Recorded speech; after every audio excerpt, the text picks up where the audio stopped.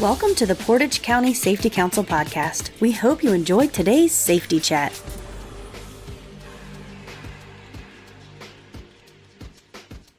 Hi, this is Nick Koya with the Portage County Safety Council and the Ohio Bureau of Workers' Compensation. And I'm here today with Mike Thompson from Portage County Safety Council. Mike, how you doing today? Good. And then we're also joined by Carrie Gray from the Ohio BWC. Carrie, how are you? I'm glad to be back with you. You know, we've done some podcasts in the past, and we're excited to have you here today talking about safety again. And one of the things I find in the field when I'm out talking with companies is really the sale of safety and how do we get them to buy into safety. And Carrie, you've had a little experience selling safety in the past and even done a little webinar on that, correct? Absolutely. I did one for the BWC in January of this year. So you've had a little experience, and what do you see? What's the big picture? What are we trying to sell, and why are we selling safety? What are we looking for?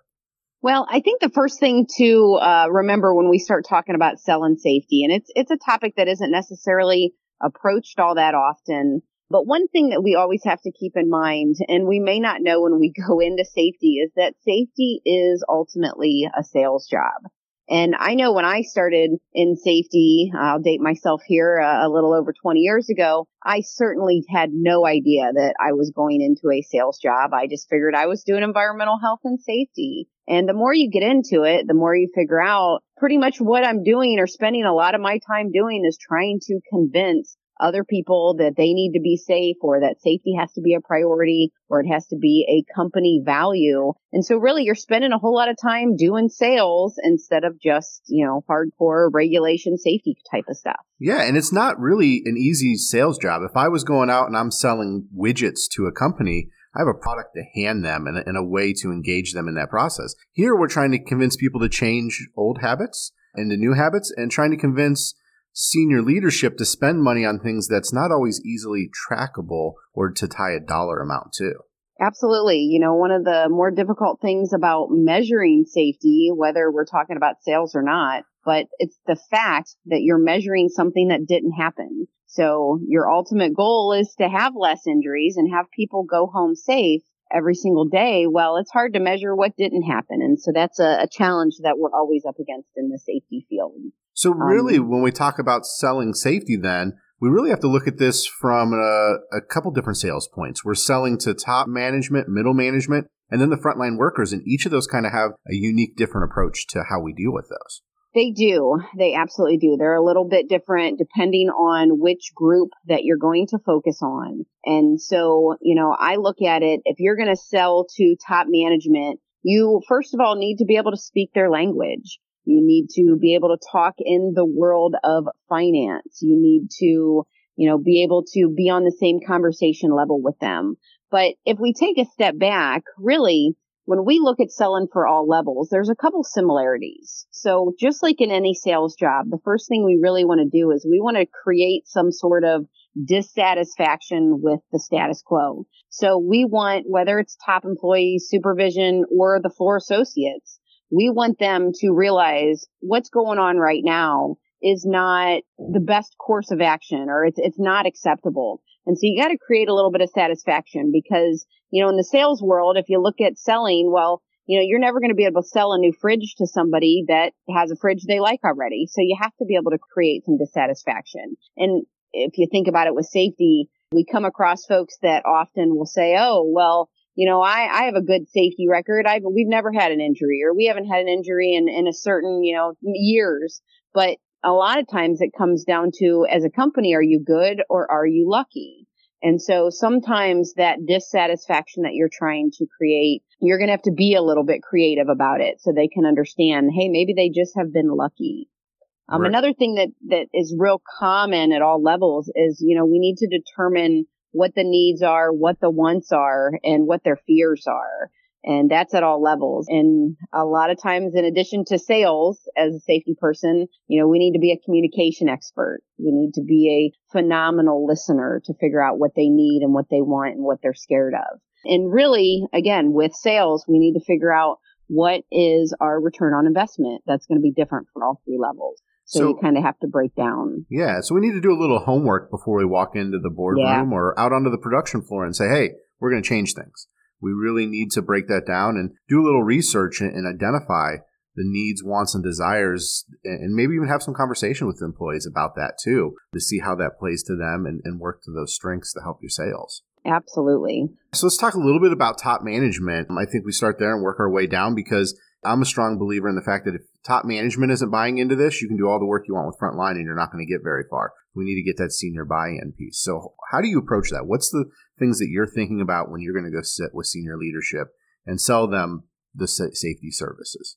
So one of the things that I think about, and really if it's a safety manager sitting back at their desk listening to this, one of the things they need to be thinking about is financial for sure. We always talk about the financial impact, and when we sell it to top leadership or top management, we need to make sure we can talk the dollars and cents amounts. But a lot of times it can come down to more than that.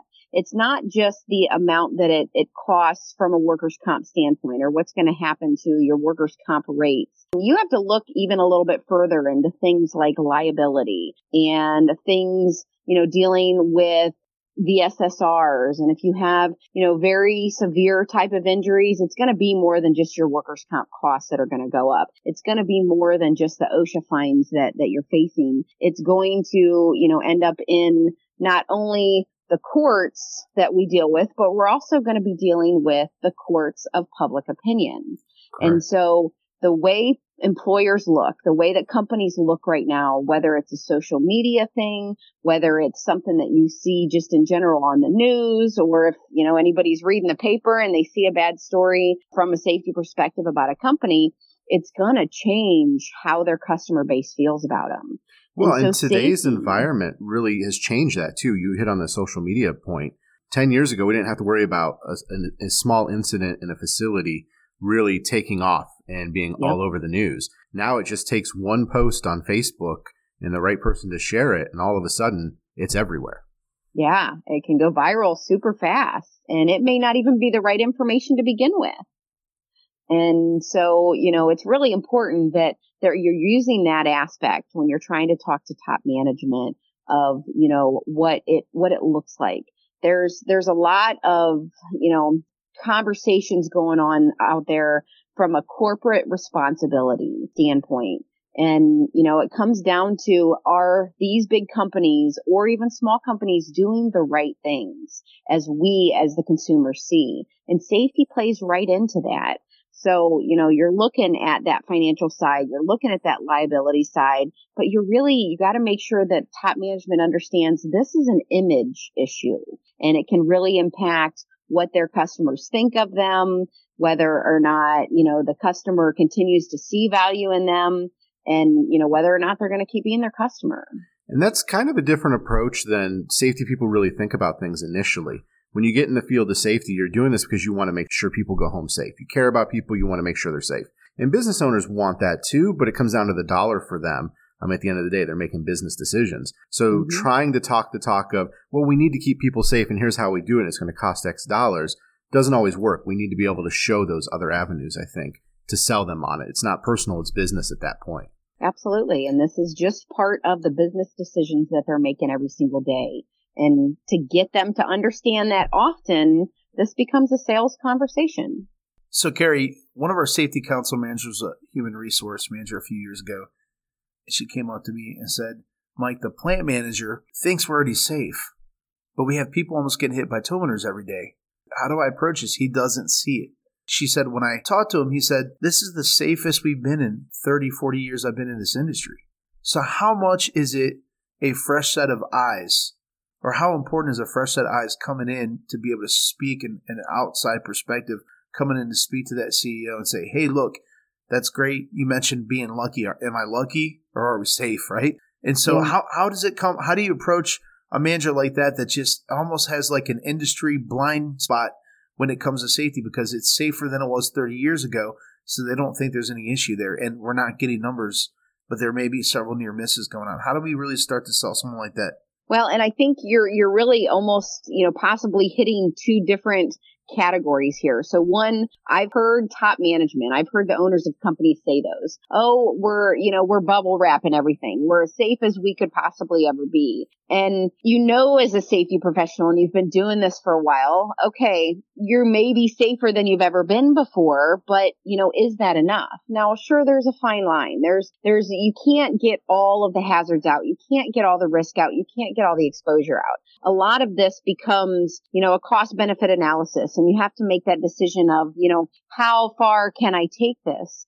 But often it does come down to, making it a morale issue. What are your employees feeling? I really believe that if you have a safe environment, your employees are going to be better employees, not only from a production and a cost and a quality standpoint, but they're going to want to stay with you. And this is really what most of our employers are fighting right now, is finding good employees, keeping good employees. And I think safety is a function of that really we haven't necessarily tapped into from, the safety person standpoint. It's going to play into whether people want to stay. And I think that speaks to top management as much as it speaks to middle management or our supervisors, our floor supervisors. They're fighting the battle right on the front line of, hey, I think we're safer than we've ever been. Think of all these meetings that we've never had to have before, and now we're having and spending all this time on safety.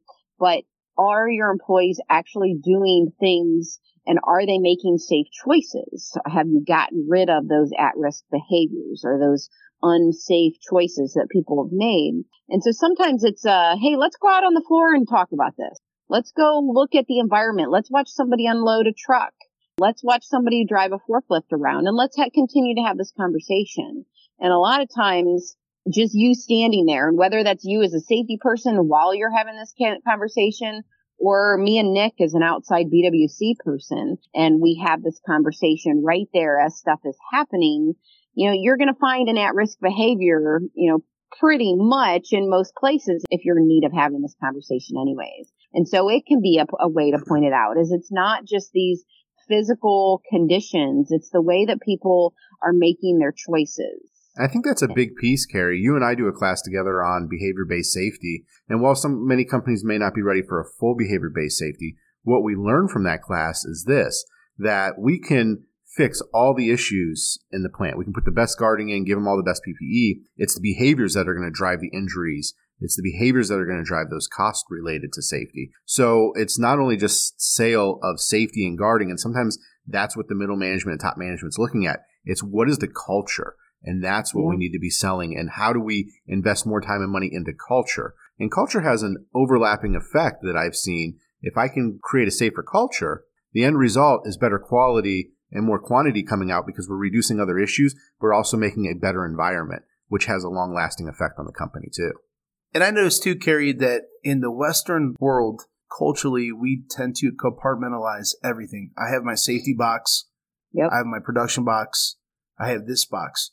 And we just did a survey with our Portage County Safety Council members, and one of the questions we asked them was, when you feel tempted or pressured to work unsafely, what would you identify some main causes or factors of that?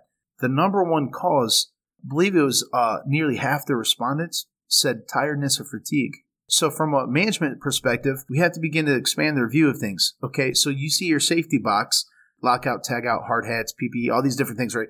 But what about the number of hours we're making them work? Yeah. Are they working 60, 70 hours a week? Is that a contributing factor to being safety?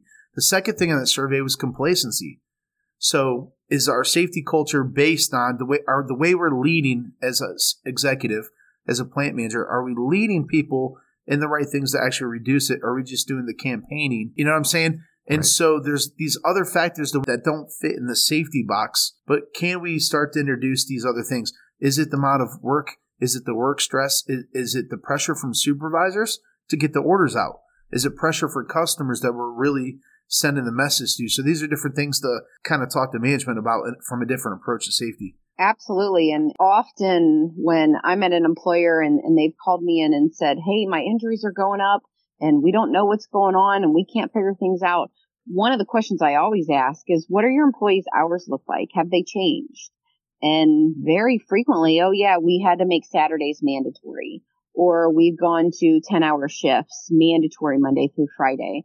That is definitely a common factor that I see with employers. And we're struggling with this right now, as I think, at least in Northeast Ohio, maybe bigger, but we're struggling with this now because we are up against the issue of finding the employees that we need. That's one of the number one complaints I see out there is employers that I'm visiting are saying the biggest issue we're facing as a business model is finding employees. There's just a shortage of workers, so we're pushing our employees further and harder to work more hours, push more out, which then has a direct correlation to safety.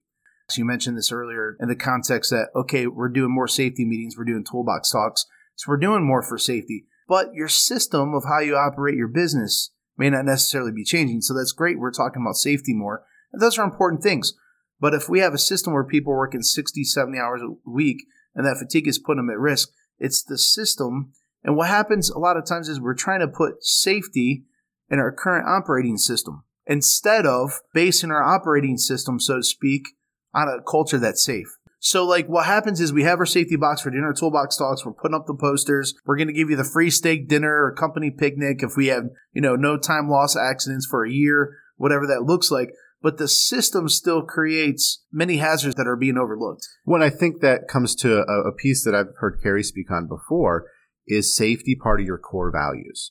And so if you're going to integrate safety and sell safety and make this part of your system, it's going to have to change the system in order for it to be part of the core value. Yeah, that's something I think that managers really need in their framework of what they think about safety is break their safety box. I know it's cliche, but literally break the safety box and quit checking the box of we did A, B, and C and really look, is safety a part of our culture and how we lead? Absolutely. And it is a bizarre thing as a safety person to be saying, safety isn't number one. And I'm not that kind of safety person. And I get a lot of odd looks when I say that. Just like Nick said, safety needs to be part of your core values. And those core values need to be, a little bit flexible and they all have to mesh together. And, it's the old adage, well, if you have production, but the quality is terrible, nobody's going to want to buy your product. If you have really good quality, but you don't make much of it, well, then obviously you can't sell much of it. If you can't do those two things at a good cost and with safety, you're wasting your time. You're never going to be a successful business. You need all of these to align. It can't just be, like you said, a safety box. It can't be, my solution is I'm going to talk more about safety. Well, if you're just talking about safety and they're working 70 hours a week, talk is cheap. It means nothing. So then how do we take this and sell that to middle management? We talked a little bit about the executive, but frontline managers are a different breed themselves too. They kind of fall into that unique category. So what's your sales pitch when you're out and you're looking at the production manager or the shop manager out in the production area? So I really think that middle management or those supervisor level employees and trying to sell safety to them is probably one of the hardest. At least in my opinion. I can make the case to the employees and we'll talk about that next. I can, sell it to the top, not always convincingly. I try really hard. You can't, you can lead a horse to water kind of deal. But I really think supervisors are one of the toughest nuts to crack in this. So when I look at how do we get supervisors to embrace this, first thing that you have to realize is, they are mostly strapped for time. They are running in 100 different directions. They have a lot of different priorities, but product is usually the highest. Now, often quality will jump in there and that'll blip for every once in a while. But for middle management, it typically comes back to being a production priority and, time is something that there is never, ever, ever nearly enough of. So you have to approach it like you do top management, a lot with money and a lot with image. With middle management, you're going to approach it from a time standpoint. Okay. So we already know finding employees that will stay and that will work hard and that'll be dedicated to you as a company is a difficult thing. Every company's facing that. Right. And just like I said, if safety is part of the equation as a company, people are going to be more productive. They're going to feel like the company cares about them a little bit more. And that's really important. From a time standpoint, we know middle management spends a whole lot of time filling out reports and doing stuff when it comes to post-accident. And so, hey, make sure they realize the less incidents and accidents you have, the less amount of time you're going to be doing that, the less amount of time you're going to be scrambling to cover schedules, the less amount of time that, you're going to be focused on after the fact of an accident. It's going to, help them make their production stronger, make their quality stronger. They basically, I look at middle management as jugglers. All they're doing, there's very, very seldomly a routine day for a, frontline supervisor. Right. They're looking at everything, from profit to quality to dealing with somebody's feelings getting hurt to, not only absenteeism, but presenteeism. There's so many different things that they're juggling. And when you as the safety person decide to add one more ball to the things that they're juggling, they're going to drop something. And so I think you have to be very careful as a safety person to, when you bring an issue to middle management, you have to bring a solution along with it. And maybe you don't always know that solution, and maybe you got to kind of lead them into coming up with the solution, but you need to bring some ideas so they don't feel like you're just kind of dumping everything on them. Now, ultimately, they are the ones that are going to shape the culture, and they need to understand what a big responsibility they have. But they need to understand you as a safety person, you are their number one advocate. Yeah, I think we need to provide them with the tools. I think a big piece of that, too, is the sale to top management first, so that maybe you make safety more of a measurable goal for them, too, and that helps sell it, because I find what's measured gets done. And so if safety isn't measured, but quality and production is, they're going to drop that ball, or they're going to set that aside when they're trying to juggle in a pinch and say, okay, I got to focus on what I'm actually going to be measured on. Yeah, that's huge. Yeah, I agree. They're going to be measured on what, they're told they have to do. So that needs to be part of it. Right. And I agree also with the fact that we need to provide them with as much tools and solutions as we can, because their time is so limited. If we walk in with a problem and say, we need to find a solution, let's talk about it for an hour, a lot of times they don't have time for that. They want us to come in and say, this is the problem. Here's some ideas. Let's work through them together and get them going in the right direction. And this brings up a good point in what I call alignment, right? I mean, if you're doing safety, we know it has to start from the top down. It also has to be bottom up with the employees. But it's like the supervisors or middle managers are the linchpin between the two arms that really connect. And a lot of times it's kind of like in sports, where they take an athlete and, maybe it's a pitcher and he goes to pitch and they say, hey, because your arm is moving this way, the energy and force that you could have throwing the baseball is not transferring from your body to your arm through the pitch. And so having that supervisor or middle management group not in complete alignment, you lose a lot of momentum coming from upper management or from the bottom up from staff. So that's a key piece. And often, a lot of times in the companies, you see that. You have the message from the top down. You even have staff coming in, but then the pressure of the supervisors, that message, it almost sounds like a mixed message. Because you have top management saying this, but my supervisors pressuring us to get this order out. And then what do we do? We're kind of caught in this conundrum. So if you're listening to this and you're a CEO, you're an executive, you're a plant manager, even if you're a supervisor, what can you do to bring greater alignment to your company? Because overall, that's going to have a tremendous impact on your safety performance. And so that really brings up the third topic, Mike, of, how do we push it up, though, to where does it come from the bottom up, and what are we expecting from employees? And I find a lot of frontline employees, I just did a presentation to some yesterday, and it was, well, Nick, we've been doing this the same way for 20 years. Why all of a sudden is there a big push for change? Why should we do this? So, Carrie, how are you approaching those frontline production workers? So when it comes to those associates or those frontline production workers or frontline, whether it's construction or whatever industry it is, there's a couple approaches that I do. One is definitely you have to try to remove any barriers. Okay. So you want to look at, what is preventing them from, making a safe choice, or what is preventing them from, eliminating that risk or that hazard. And, often we look at the example of safety of personal protective equipment, and you hear top management, middle management say, oh, my employee never wears his safety glasses, and they get real concerned because of that. And that's just one example in this whole safety world. And so the first thing I always ask is, well, why aren't they wearing their safety glasses? And often it comes down to there's some sort of barrier that, makes them not efficient. So if you're in a hot environment and you slap on safety glasses and you start moving around, they're going to get fogged up if they're not the right kind of safety glasses, and you're not going to be able to see. So either you don't see and you don't make any product or do anything that you're supposed to be doing, or you wear your safety glasses. And that's not really a good choice that we can give to our employees. So, in that example, there's all kinds of different things you can do and different glasses you can buy and stuff you can put on your glasses. But you got to look at what kind of choices are you forcing your employees to make. And personal protective equipment is just one example. Now, I think the other thing that you have to do when you're looking at trying to get employees to make safe choices and to do things in a more safe manner is you got to make it personal. Is you got to find out, and this is really a function of middle management, they've got to figure out, what makes this person tick? What's really important to them? If they are basically working and living and everything they do for, their kids or for their hobby or for their spouse or, whatever it is that's most important to them, you need to make sure, whether it's the safety person or middle management, that the employee understands what the consequences are if they get hurt.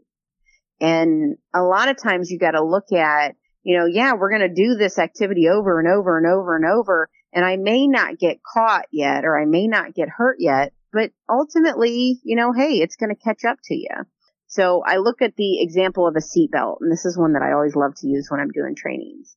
And I read somewhere that, the majority of drivers at some time in their lifetime will be in a motor vehicle accident where a seatbelt saves their life, or at least prevents their life from being drastically impacted. So whether they would die or they would end up, with a severe injury that would drastically impact them as a person.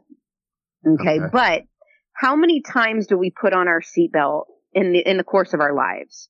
From when we're little and when our kids are little and we put them in a carrier or we put them in a car seat till, we're 70, hopefully 80, 90 years old and still able to drive. Yeah, we're wearing that seatbelt thousands of times. Yeah, thousands, if not millions. Yeah. And so one out of that million or multiple thousands or tens, hundreds of thousands, one time is when it's going to matter. Well, I'm not going to, I'm not that much of a betting person to say which time it's going to matter.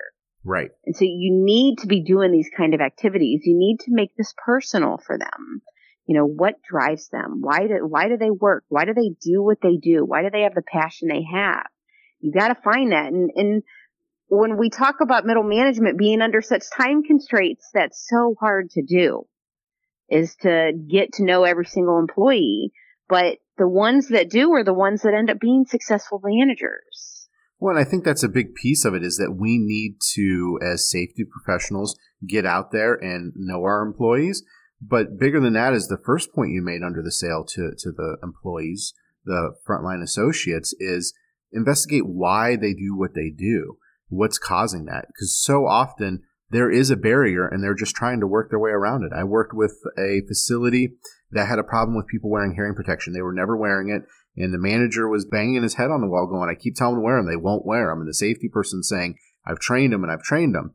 But then when we started watching while they're working and I started talking with them, I found out, well, they weren't wearing them on the press line because they had to talk to each other and they were a good 50, 60 feet away from each other. And you put in hearing plugs, you couldn't hear each other to make the adjustments. So we weren't providing them with the proper tools. We were providing them with plugs where maybe we needed noise canceling headphones and a communication device to make the job work and make it work safely.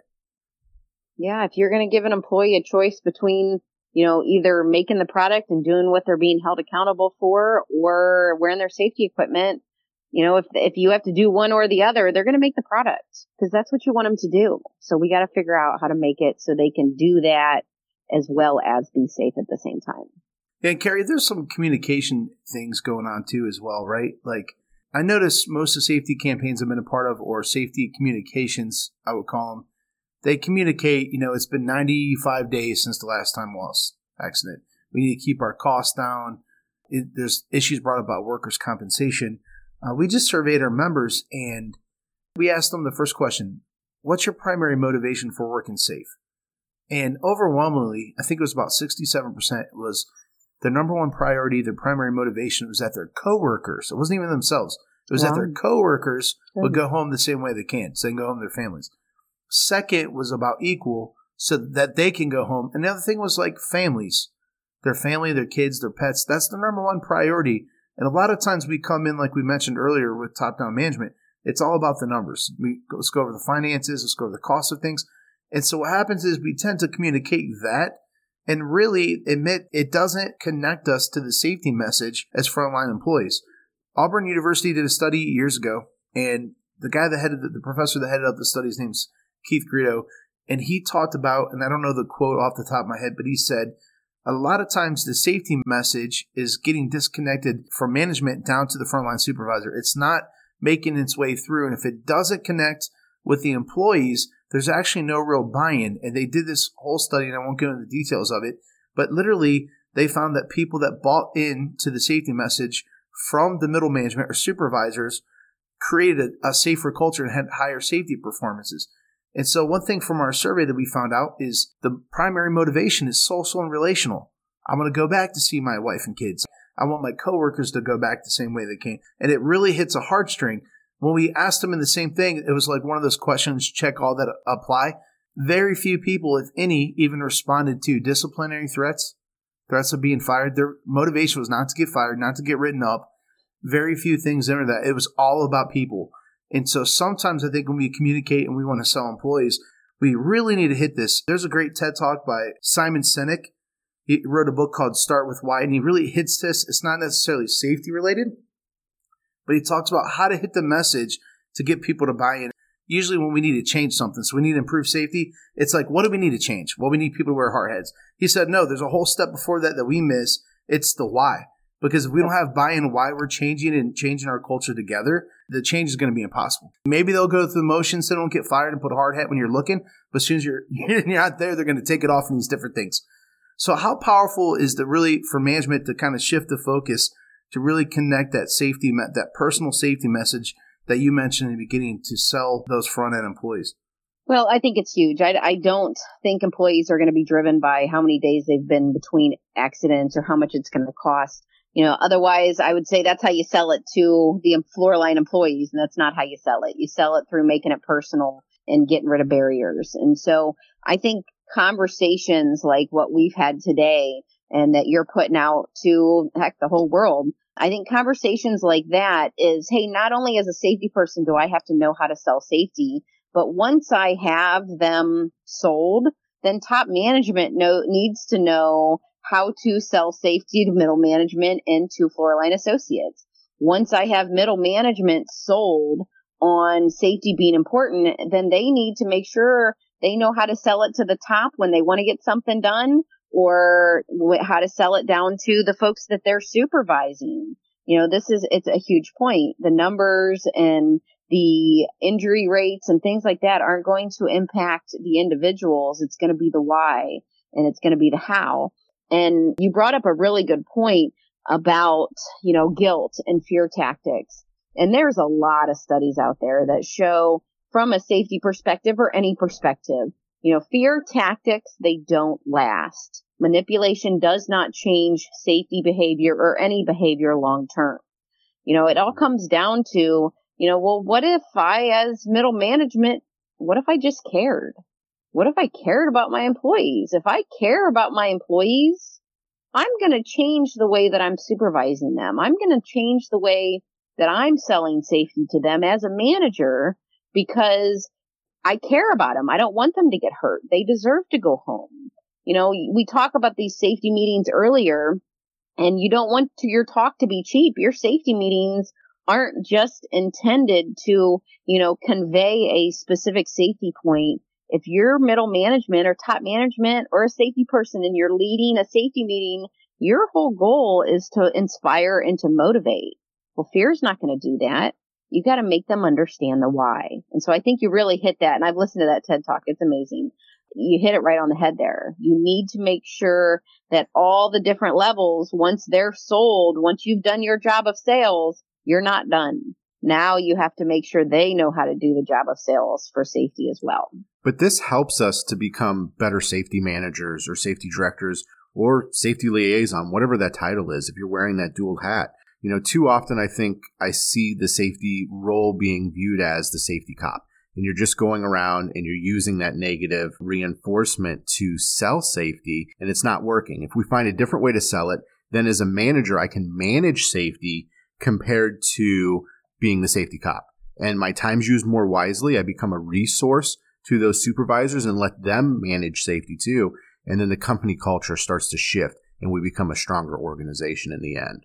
I agree completely. All right, Carrie, thank you so much for doing this podcast with us. I think this is great information, and I think there's plenty of talks we can have in the future about this too. But I think this is a great starting point for those just getting into safety or that have been doing it for a long time. How do we change our approach? How can we be better about selling safety with the goal of changing culture and having a whole corporate buy-in and ultimately making safety a core value of your system? I agree. Thanks, guys. Thanks for giving me some time to talk about this. As you see, I could probably talk for 3 or 4 days about it. So right. This was fun. All right. Thank you so much. Everyone, be safe and have a great day. Thank you for listening. We hope you enjoyed today's podcast. For more episodes, check us out on iTunes, Spotify, Google Play, Podbean, or Stitcher. To get new episodes sent directly to your phone or smart device, be sure to subscribe. To learn more about how your company can earn up to a 4% Ohio BWC premium rebate by becoming an active member of the Portage County Safety Council, please visit our website at www.portagecountysafetycouncil.wordpress.com. The preceding information is for entertainment purposes only. Views expressed may not reflect the views of any affiliated or sponsoring individuals or organizations. Listeners should carefully weigh information provided and seek advice from an appropriate professional before implementing. Listener discretion is advised.